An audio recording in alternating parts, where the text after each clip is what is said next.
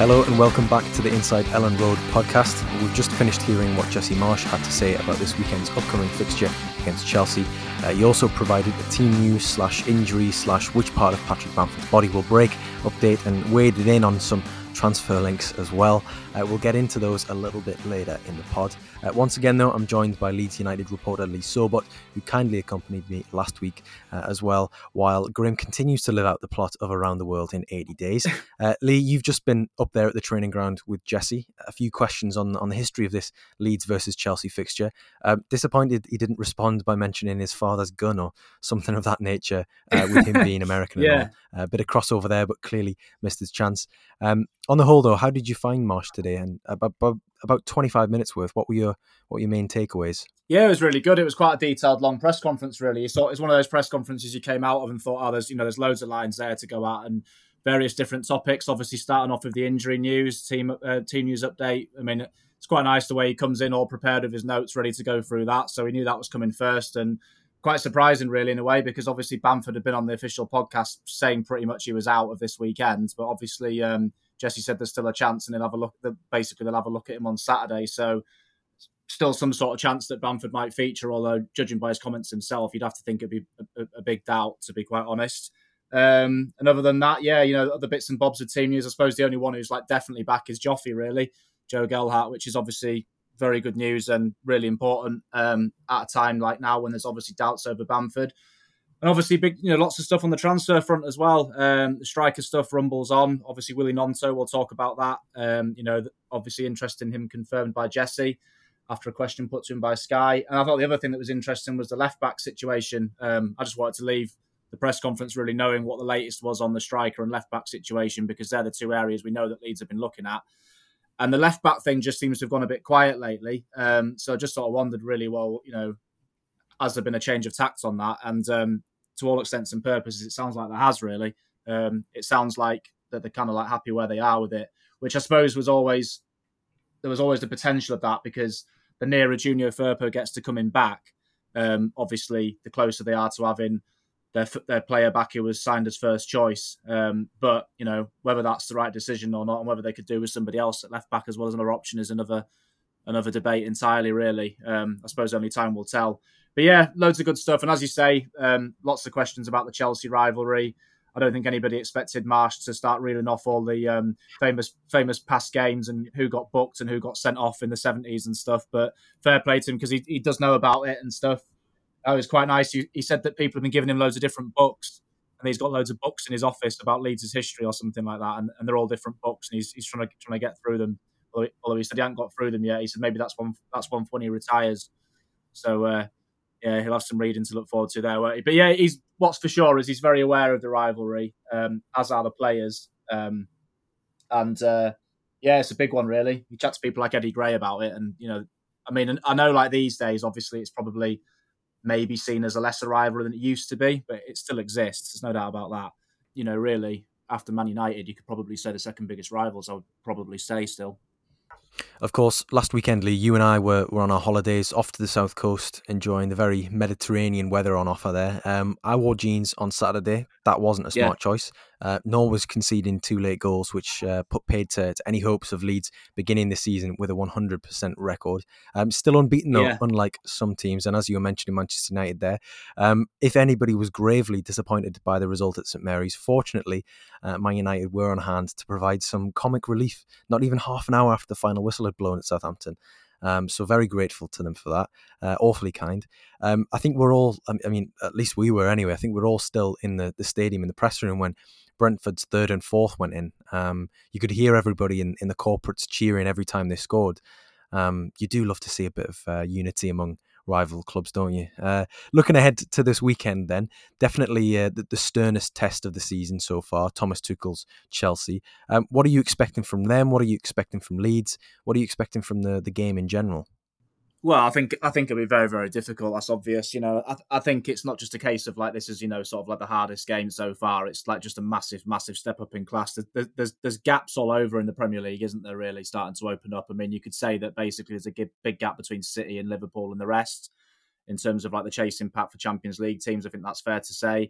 then obviously there's probably a gap after the Champions League sides, the rest of them, like sort of like your Chelseas and your Tottenhams and Arsenal, who are obviously fastly and getting better very, very quickly. There's a gap after them back to the others, and there's probably another gap back to the other teams underneath that, all the way back to the teams that, who'll be fighting out relegation, which hopefully won't be Leeds. I think from what I've seen so far, I'd be reasonably optimistic that they won't get embroiled in a scrap down the bottom. I think every time I've done one of these, I've sort of said, 13th, 14th, maybe something like that. And I think that sounds about right at the minute from what I've seen.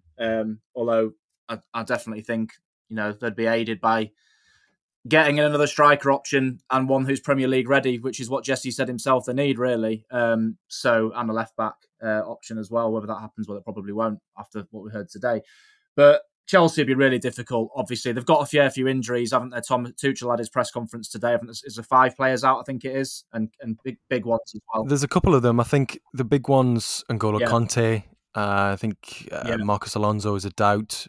You've got Kovacic, who's definitely going to miss it, and I think Broja as well, obviously the backup striker. So a few there. Yeah, just flashing up here. Kante's injury is not good, so he's definitely out. Yeah, the big players out, and there's obviously talk about them, possibly needing another striker and going for something like that up front. Will they be reeling on the back of the 2-2 last-minute equaliser against Spurs? Obviously, how we don't know what's happening with, at the time of recording, how we don't know what's happening with Tuchel's ban's a bit ridiculous. I mean, it was a bit farcical at the press conference, really, because I think Jesse was asked back by the chap from Sky about, Tuchel, etc., how he'd be feeling on the back of last weekend's. And I think Jesse just said, well, he won't be there, will he? But we were kind of like, well, we think he will be.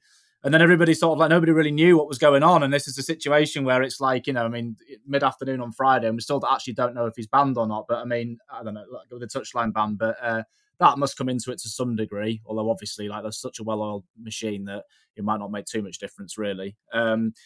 But, just even with the injuries and the fact that they're away from home and whatever, and the various factors talked about, they're just chock full of quality, aren't they? And like just a top level outfit that's going to be very, very hard to beat. And it was interesting that Jesse was saying that I think we can cause them problems and that we'll go for it, sort of thing, and have a go at them, which is good to hear because that's what you want. Obviously, you're at home and it'd be like a really fantastic atmosphere, full up Ellen Road at 2:00 on Sunday afternoon. And I don't want to see the home teams, sat back and trying to contain Chelsea. So I think they're going to have a go and go for it, but they're going to have to be so careful because in doing that, obviously, if they start leaving gaps at the back, it could be a very long afternoon if they don't get it right. I mean, we saw Southampton cut them open twice.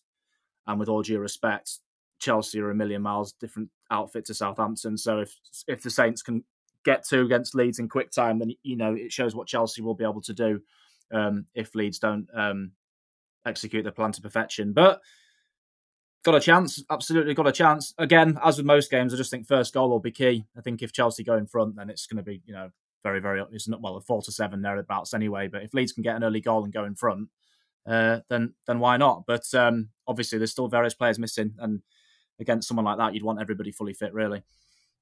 Yeah, it feels as though Leeds have an opportunity to really have a go this time around because last time it was the 3-0 at Ellen Road towards the end of the season where there was pressure around potential relegation. Dan James got sent off around 20 minutes into that game and already 1-0 down after about 4 minutes. So it felt as though it didn't feel as though it was a game which Leeds could really have a chance in, and it was lost before it even began, essentially. And I think everybody was really looking at Brighton and Brentford as the final 2, as the games in which Leeds would pick up some points, or at least would hopefully pick up the points, of course, which they did eventually end up doing. So I think, this weekend, this Chelsea fixture, obviously they haven't started poorly, Chelsea, but I think the fact that they were maybe a little bit wobbly at set plays, especially defending them last weekend. Obviously, saw that Harry Kane header in the 96th minute. That's something where I think Leeds can definitely hurt Chelsea, and it is those marginal gains, those areas where it's just 11v11. I think the vast majority of teams go zonal now at set pieces, but you get your man, you got to try and out strengthen them. And you've got to look at the likes of your Pascal Stroiks and going up for big headers at the front post and just flicking it on, like we saw last weekend at Southampton. And I think that's where it's less about skill and more about preparation. We heard from Jesse Marsch talk about how he's enlisted Mark Jackson as a dedicated set piece coach now, amongst other things. He said, so there's definitely going to be. How many times he mentioned video sessions today? There will have been video sessions on how Leeds can harm Chelsea at set plays this weekend. So that's definitely an area which I think Leeds need to target. You'd hope that Leeds are going to really try and come out the blocks faster and put Chelsea under pressure, because, as I say, it's probably the first chance since the first game of last season in the Premier League against Man United, where there wasn't really a great deal of pressure playing a top 6 team, or at least there wasn't a great deal of pressure from below, given the worry about relegation, because every other fixture in that meantime, Leeds lost every single one of them. And going into those games, I'm thinking more around sort of like December last year. The Leeds were very much sort of troubled by relegation, and there was always that feeling that none of them were a free hit. Leeds never really had a cushion last year, so it'll be now with 4 points on the board after 2 games, that pressure isn't necessarily as strong. So it'll be interesting to see how the game plays out. But yeah, it absolutely. It feels like they've got a bit of a cushion now, doesn't it? It's obviously only 2 games into the season, but if you were going into this one with 1 or no points, and already thinking, desperate to get that first win on the board, and it just changes the dynamic a little bit, I suppose. Obviously they're on 4 points and they should be on 6. It was a bit weird, Southampton, how it sort of suddenly went from 2-0 to 2-2, but it was. I just think that when Saints pulled a goal back, we were there, weren't we? And we just sort of thought. You could just sort of. I was writing a report and I'd already started. And when it went 2-1, obviously the Leeds are still in front, but I just knew that there was it was going to be a rewrite, and thankfully it wasn't a rewrite in terms of turning a lead into a defeat. Quite nice how Ralph Hasenhüttl came into his presser afterwards and said, "I'm very sorry for." I can't really put it now. Destroyed some headlines. That's what it was. Yeah, destroyed some headlines. That was it. Yeah, they destroyed my report, which was already written. So, but yeah, even having those 4 points, it does give them a bit of a cushion. But everything's just got to be executed to perfection against Chelsea. The thing I'd worry about maybe a little bit is them getting in down the flanks, a bit like Southampton did for the first goal. Speaking to Tony Dorigo this week, I sort of, asked him what he thought, and he pointed out Reece James maybe flying down the right as a potential problem area. We're going to have Reece James against Pascal Struijk, probably something like that potentially. This is what I mean. Pascal's done pretty well, I think, so far. I thought he was all right actually last weekend. And I know the equalising goal came from that side. Well, the ball that came through down that side of the pitch, well, through the middle, but ultimately into that space. It was behind Jack Harrison, really, where Walker Peters got in. If you remember as well, during that game at Ellen Road towards the end of last season, the opening goal was Reece James coming down the right, kind of twisting Struijk inside and out, and then playing it to Mason Mount on the edge of the area. And obviously, it's a very good finish in the top corner, but you want to be limiting your opponent those sort of territorial gains that early on in the match. That feels like it. Exactly, yeah. That feels like it could be a real key battle, that. And I do think Pascal's done pretty well, generally speaking, as a left-back, because he isn't a left-back, he's a centre-back, basically. Obviously, a lot of players can play lots of different positions, and if you can do that, then great, because obviously, it's good for the squad, good for the side, and ultimately good for yourself, because it means you can slot in somewhere else, because obviously, if he wasn't able to play at left-back, he'd probably be on the bench at the minute.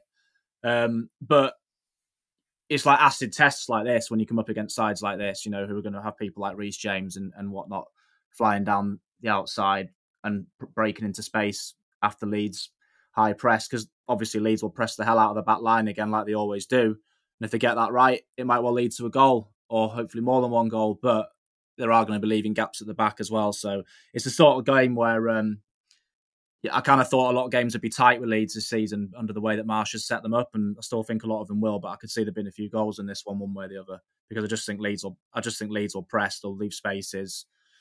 I think both teams to score looks not a certainty, but I think there'd be a pretty big chance of that. And it's just going to need the rub of the green, everything to go right. And really, the real interesting thing is, because I suppose the team more or less picks itself apart from the front four, and that's getting that front four selection right, and the front four producing the goods on the day for Leeds in terms of taking what chances they have. That's going to be key as well. And we'll have to wait and see. Obviously, a lot depends on what happens with Bamford, but if we're assuming that Bamford won't make it, Jesse's already said himself that Rodrigo will start and be captain.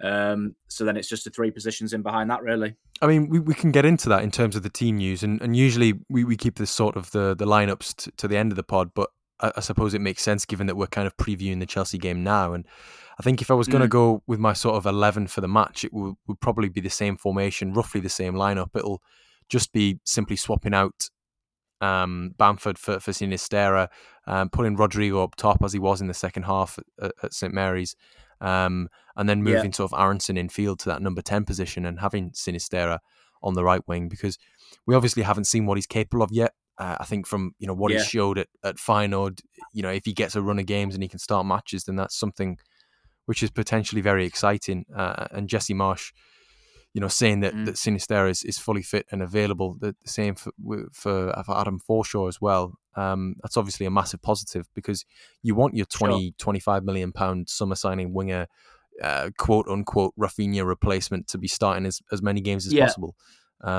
So that's the change that I'd make. I mean, I'd have Meslier, Christensen, Llorente, Cox, Struijk, Adams, Roca, Sinisterra, Harrison, Aronson, and Rodrigo as my 11. I think maybe a bit harsh on Joe Gelhardt missing out, but I think when you look at Rodrigo with 3 goals in 2 games and the hat-trick against Cagliari and just the form that he's been in, you can't really have anybody else leading that line. Exactly. What about you? Yeah, I think I'd say the same. I think that would be my preferred 11 in terms of what there is available.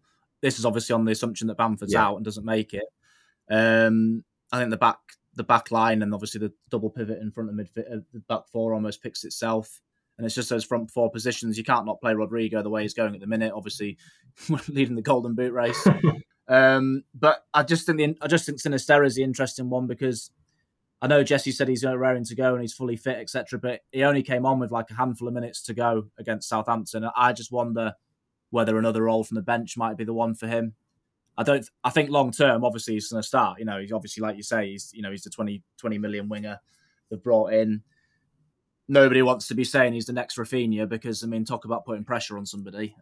You only get 2 questions at the press conferences. The other one I wanted to ask Jesse really was about Sinisterra. I know he's talked about him a bit already before, but basically in terms of how ready is he, and in terms of is he ready to start, and what can fans expect from him, and how does where does he see him playing in terms of will he just be on one particular flank, and maybe how does he compare to Rafinha? Because let's be honest, that's what fans got used to last season, seeing Rafinha fly up and down the flank and producing all the magic, and that's now falling on other people, and a lot of it will fall on Sinisterra. But I just wonder whether he might be on the bench, and in which case it'd probably be James on one flank and Harrison on the other, with Aronson at 10 and Rodrigo up front.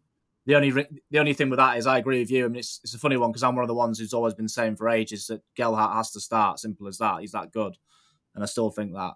But obviously he's been injured, and I know it wasn't a big injury; it's just a dead leg. But I just wonder, really, again with him, it's probably going to be more off the bench, and he might be like a real option to come off the bench as well, and hopefully against tiring defences.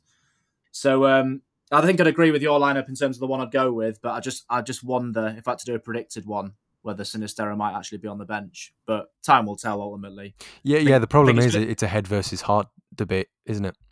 What do you want to see versus what will we actually see? Yeah, it's going to be Sinisterra or James, one or the other, isn't it? I think probably starting. That's pretty nailed on, and I think Harrison as well on the left probably. So it's good to see that he's still got options even with players injured. So there are options there. It's just a striker situation, really. That's the thing, isn't it? Because you can't knock Rodrigo. He's obviously started in flying form. As we say, 3 goals, whatever, leading the top of the charts, Premier League chart, goal scoring charts. But how is that going to last? And is he an actual, proper number 9 striker? That's the thing. And hopefully, he proves that again this weekend that he is, and has a blinder against Chelsea and gets the winner or something. But wishful thinking, Lee. I think that's very wishful thinking. Yeah. But I'm sure other people listening to this will be hoping for the same sort of outcome.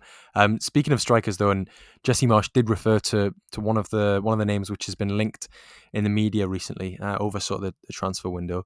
only sort of emerged in the last week or so, certainly in a material sense, and that's Wilfried Gnonto, the 18-year-old Italian international who currently plays for FC Zurich in Switzerland. Marsch said he wasn't aware that was out there, which in a sense sort of alludes to the fact that conversations have definitely been had. I mean, it's very... Yeah. He said he's very highly thought of at Leeds, which again, the manager is not going to say that if he's not been having conversations with the sporting director, for example, about a potential addition. So I think that was quite telling that this is a move, or rather a player who they're very much interested in, even if it's not attainable or doable this window. Marsch did say that it was a case of we maybe have to look again in January or next summer. He was commending Victor Orta for the way that he's able to plan ahead and look to see what Leeds need in the months and years to come, and just in terms of squad building in general. But in terms of what Gnonto's like as a player, I'm led to believe that he's quite an explosive player. He's got a good turn of pace, a very powerful shot, but Marsch doesn't seem to think he's Premier League ready. That might be up for debate. Who knows? He's got 4 caps for Italy, and Italy are European champions. Admittedly, I think most of those caps did come in sort of like friendly fixtures or non-competitive games, like your Nations League fixtures where there's not a great deal riding on them compared to your actual tournament stuff. I think so. Yeah, it might have been a little bit premature of him, playing 4 games. But I think it's the right sort of profile that you want to be adding. Someone who's on a similar-ish level to Gelhardt, maybe a few or maybe a year or so behind him. He's not going to steal minutes, but he's going to effectively do what Gelhardt did last season in terms of flitting between the 21s and the first team. Sitting on the bench occasionally, maybe coming on and having an impact. Yeah. But yeah, I think again, Jesse said in an ideal world, or effectively in so many words. In an ideal world, he would get another striker in, and they were actively pursuing that. But I mean, what did you make of him actually referring to Gnonto? Obviously, still just linked. We haven't had any further information on that.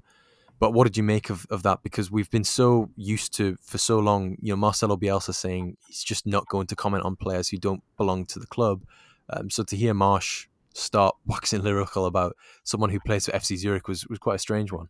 Yeah, it was quite nice. We had it in pre-season as well, didn't he? When he was asked about Charles de Ketelaere, and was quite happy to talk about that as well, and saying basically, we like him, we want to try and get him, but ultimately it looks like he's going elsewhere. I mean, he was pretty honest about it, so it was good. It was good to hear that about Gnonto today as well. The interesting thing though is with it, I think you're right. I think he ticks a lot of boxes, and I think he'd be a good signing.